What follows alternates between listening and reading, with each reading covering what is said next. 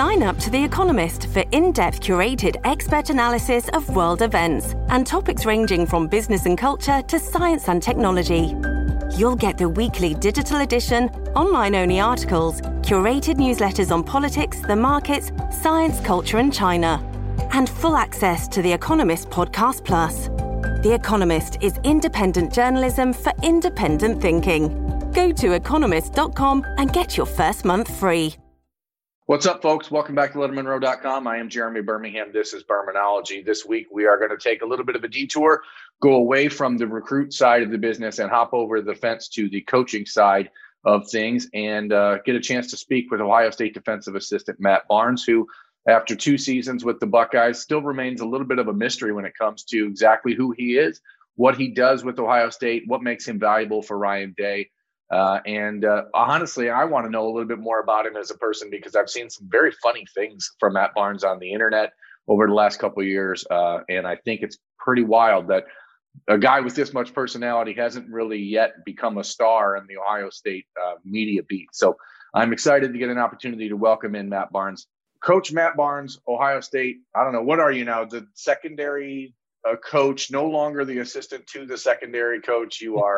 You're moving up. So, Matt, first and foremost, congratulations on the recent promotion, I guess, or reassignment.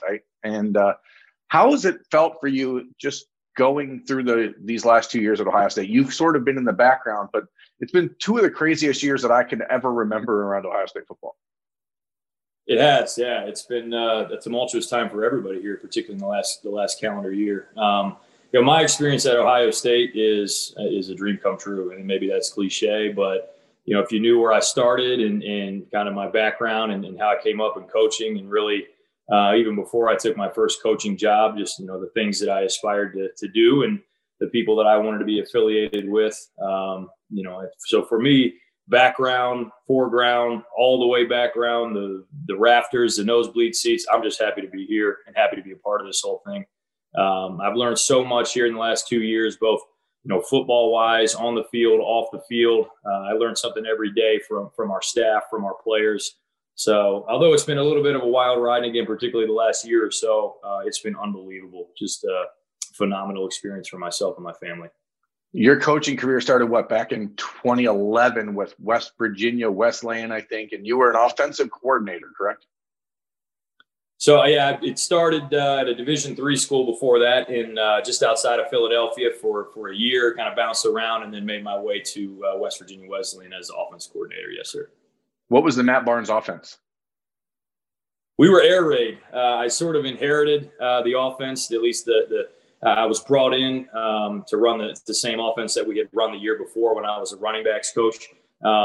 So we were an air raid. We played the best defense in the country, and they were really good at stopping the run. I think we threw the ball 68 times in that game, and that was not 68 was a lot for us, but it wasn't abnormal for us to throw the ball significantly more than we ran it. And it was really just a product of we had a really good quarterback, some talented wide receivers, and a young offensive line. So a lot of quick game, a lot of screens, played really, really fast, kept it simple, and got the ball to our playmakers. It was really fun. I felt like I was playing Madden with real people, which was just incredible for me. And I think I was 25 years old at the time, so pretty cool. How much has that shaped your philosophy as a defensive coach? I know, obviously, at Ohio State, you guys this past year, clearly you were incredible stopping the run and struggled on the back half a little bit with the passing game. And, I know your philosophy seems to be like you like the 3 deep and kind of hat on a hat, make sure all gaps are filled, all that stuff all the time. But how has that changed what you've done as you've seen the game evolve in the last 10 years? Well, I think you make a great point, Jeremy, because the game certainly has evolved, and I think it will continue to do so. 10 years ago, the RPO, I don't know how many people really knew what an RPO was, and that wasn't really, something that was prevalent. In a year or two, somebody will have a new offensive fad, and defensive coaches will be trying to figure out ways to defend it. So, the things I learned on offense there, I think the biggest thing I learned was to keep it simple. That was why we were successful there at Wesleyan. Offensively is because we kept it simple. We didn't try to do too much. We did what our players could execute. We found some cool little ways to make it look a little bit different for the opponent, but really it was the same thing for us. And, whether it's special teams or defense, that's kind of my approach. I think you want to allow your players to go play fast and make sure they know what they're doing. or they're not going to play fast. But yeah, I mean, I think that in having some perspective of having coached on the other side of the ball definitely helps. When you're going into game planning, kind of being able to look at some things from the other side of the ball and consider, okay, if we play this coverage, how do we attack it? What do we anticipate their answers being when we throw in this wrinkle? And then, okay, what's our answer going to be when we get that wrinkle that we're expecting? One of the things that I've heard about you from talking to other coaches around the Ohio State program about you is that they consider you an excellent teacher. And I guess I wonder where that comes from. Is that a result of working with guys you've worked with? Is it just a natural inclination? I mean, is it DJ Durkin? Is it, who's the influence for you as a coach? Certainly DJ had a huge role in that. I think DJ is a phenomenal teacher and a great football coach. I think it's a couple things. I think it's one, as a young coach, I was extremely fortunate to be around some really, really talented football coaches. Both from a knowledge standpoint and also just their ability to teach and communicate. So I took a little bit from everything. I think my best quality as a coach is that I listen, particularly as a young coach. I didn't think I had all the answers. I certainly didn't have it all figured out, and I knew that. So I just, I took copious notes. I tried to be a sponge.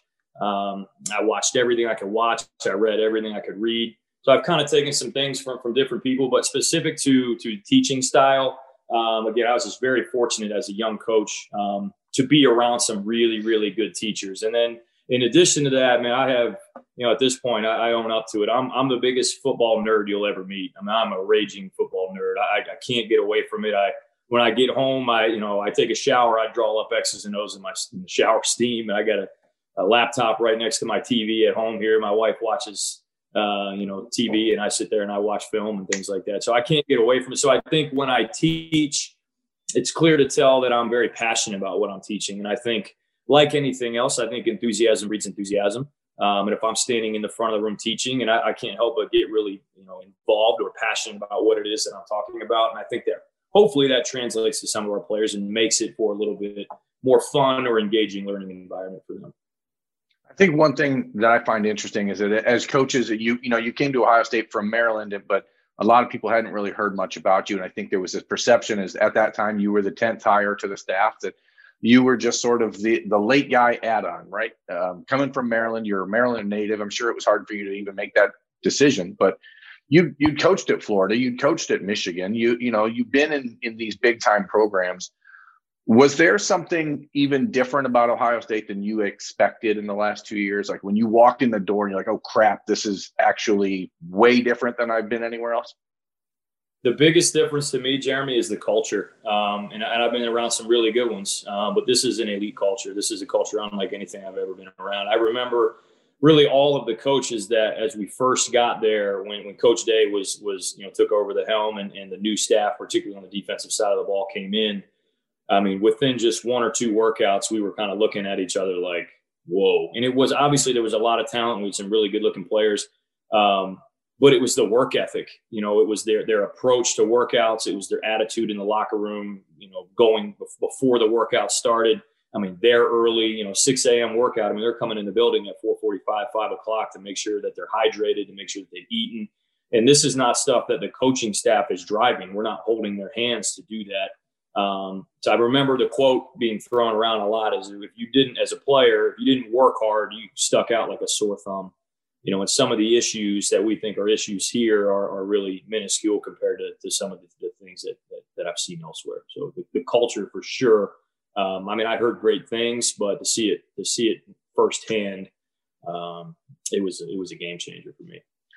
Primarily, Matt, what we talk about on these shows is normally recruiting. I normally have recruits on or signees or commits around the country. And I guess as a coach, how does that knowledge of that culture, how do you promote it or how do you sell it with kids, knowing that it's not being driven by you guys? You guys are sort of the guardians of it, I guess, the custodians of it, but it has to be player driven for it to be successful in a program long term. And how do you get kids to buy into that on the recruiting trail when it's not actually you guys doing it? This episode is brought to you by Shopify. Whether you're selling a little or a lot, Shopify helps you do your thing, however you cha-ching. From the launch your online shop stage, all the way to the we just hit 1 million orders stage. No matter what stage you're in, Shopify's there to help you grow. Sign up for a $1 per month trial period at shopify.com/special offer, all lowercase. That's shopify.com/special offer. Sure, that's a great question. Yeah, absolutely. Hey, great question, Jeremy.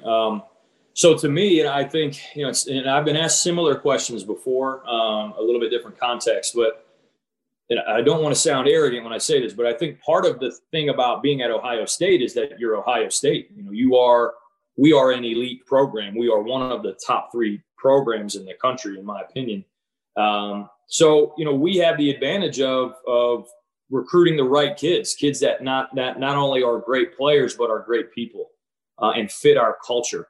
So we kind of seek those people out. And that's why, early on in the recruiting process, we are a little bit more, I'll say we're more diligent, I think, than some other teams are about really doing our research and our homework and figuring out not just what's on tape, but what's really in this person's heart, what's in their in this young man's mind, what really makes them up and what do they want. And when we find the guys that we've identified as, good enough player and the right fit for our culture, that's what they want to hear. We tell them that they'd be in the locker room with like-minded individuals. And then from there, I think in something that I thought was pretty unique about our this past recruiting class is how well they did recruiting each other. I think that's really the best way for them to see that, as they realize, oh, okay, wow, I'm coming in with people that, although I may be from wherever, this part of the country, and so-and-so's from, all the way across the other side of the country, we're really like-minded here. We're really in this for the right things. Yeah, we like to have fun, and yeah, we joke around sometimes. But at the end of the day, we're really serious about football. We're really serious about academics. We want to make the right decisions off the field. And again, I think the culture kind of feeds into that. And I think that the kids that we bring in also feed the culture, and along the way, it's not like we are completely hands off, and we try to guide them and give the leaders, the guys that are sort of natural leaders, give them some additional leadership skills and things like that. But again, I think a lot of it is who we recruit and then getting those like-minded individuals together. When I talked with Ryan Day around signing day in December, he said that he actually thought in a weird way that the COVID year and the ability to do Zoom calls and stuff like this actually might have been a benefit for you guys, because you are, as you said, diligent in the recruiting process. Recruits might call it slow or, holding out on them, but whatever you want to call it, it gives you guys an opportunity to figure out who might just be offer chasing and who might actually be interested in building relationships. Is there a story or a guy in this last cycle in the 21 class, you guys signed 6 defensive backs, that you felt like a certain connection with, maybe that was different, that, hey, this formed because of this ability and this type of communication? I mean, a guy like Denzel Burke, who never visited Ohio State in his life until he arrived on campus 3 weeks ago, is a crazy story. But how does that all come together in this era? Yeah, it's again, Jeremy, great question. It's hard to single anyone out. I guess on the spot, the one that we had a lot of correspondence, and again, I think it's because we are like-minded. We're both really football junkies or football nerds. But Andre Turrentine is one that sticks out. He just loves football. He loves to learn.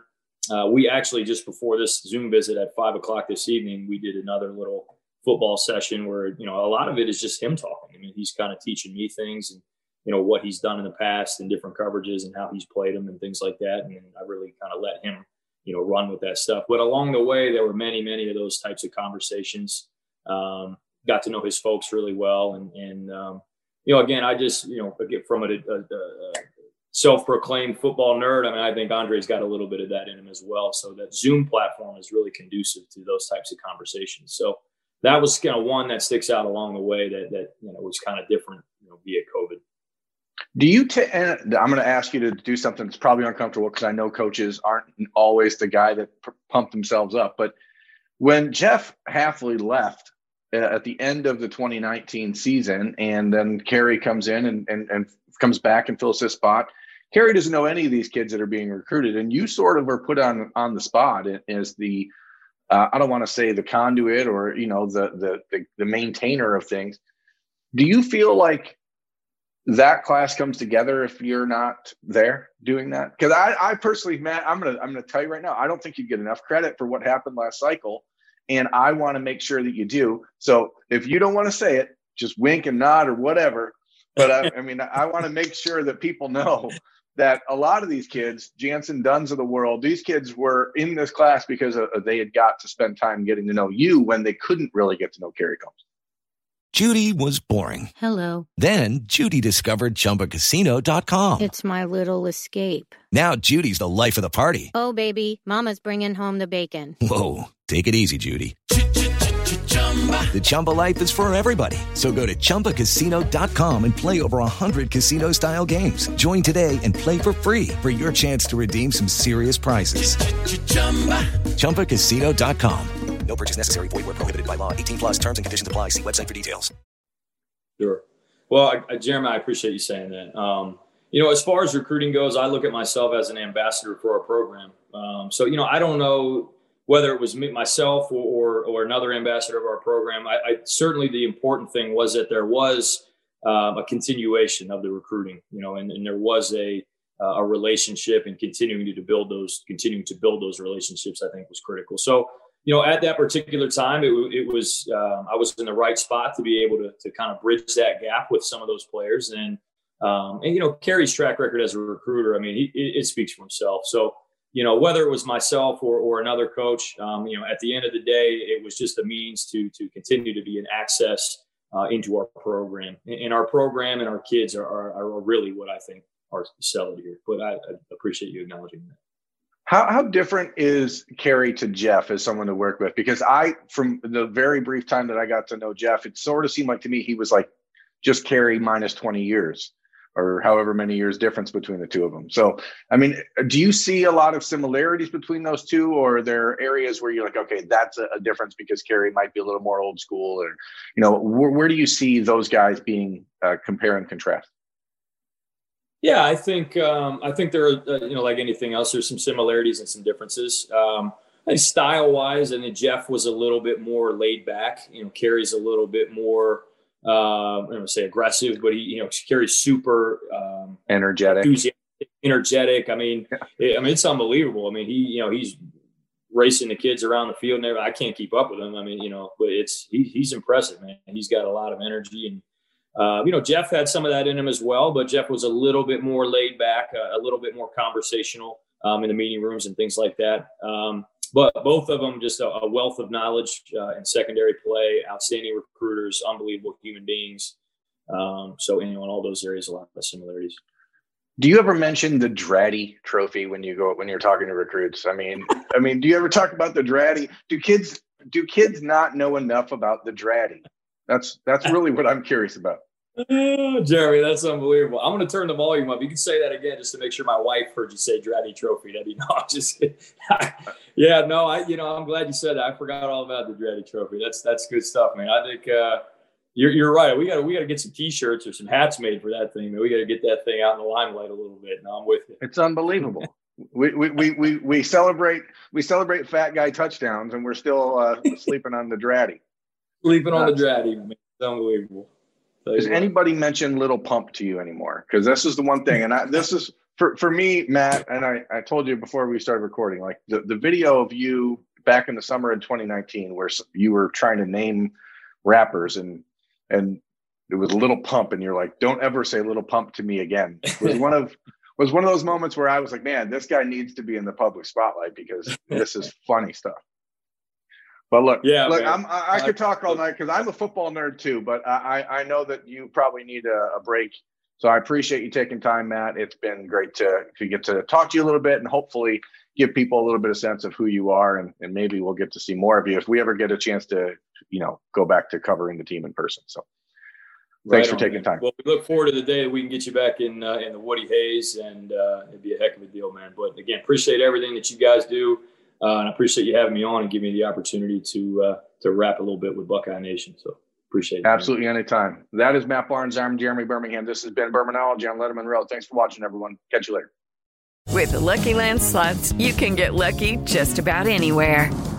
This is your captain speaking. We've got clear runway and the weather's fine, but we're just going to circle up here a while and get lucky. No, nothing like that. It's just these cash prizes add up quick. So I suggest you sit back, keep your tray table upright, and start getting lucky. Play for free at LuckyLandSlots.com. Are you feeling lucky? No purchase necessary. Void where prohibited by law. 18+ terms and conditions apply. See website for details.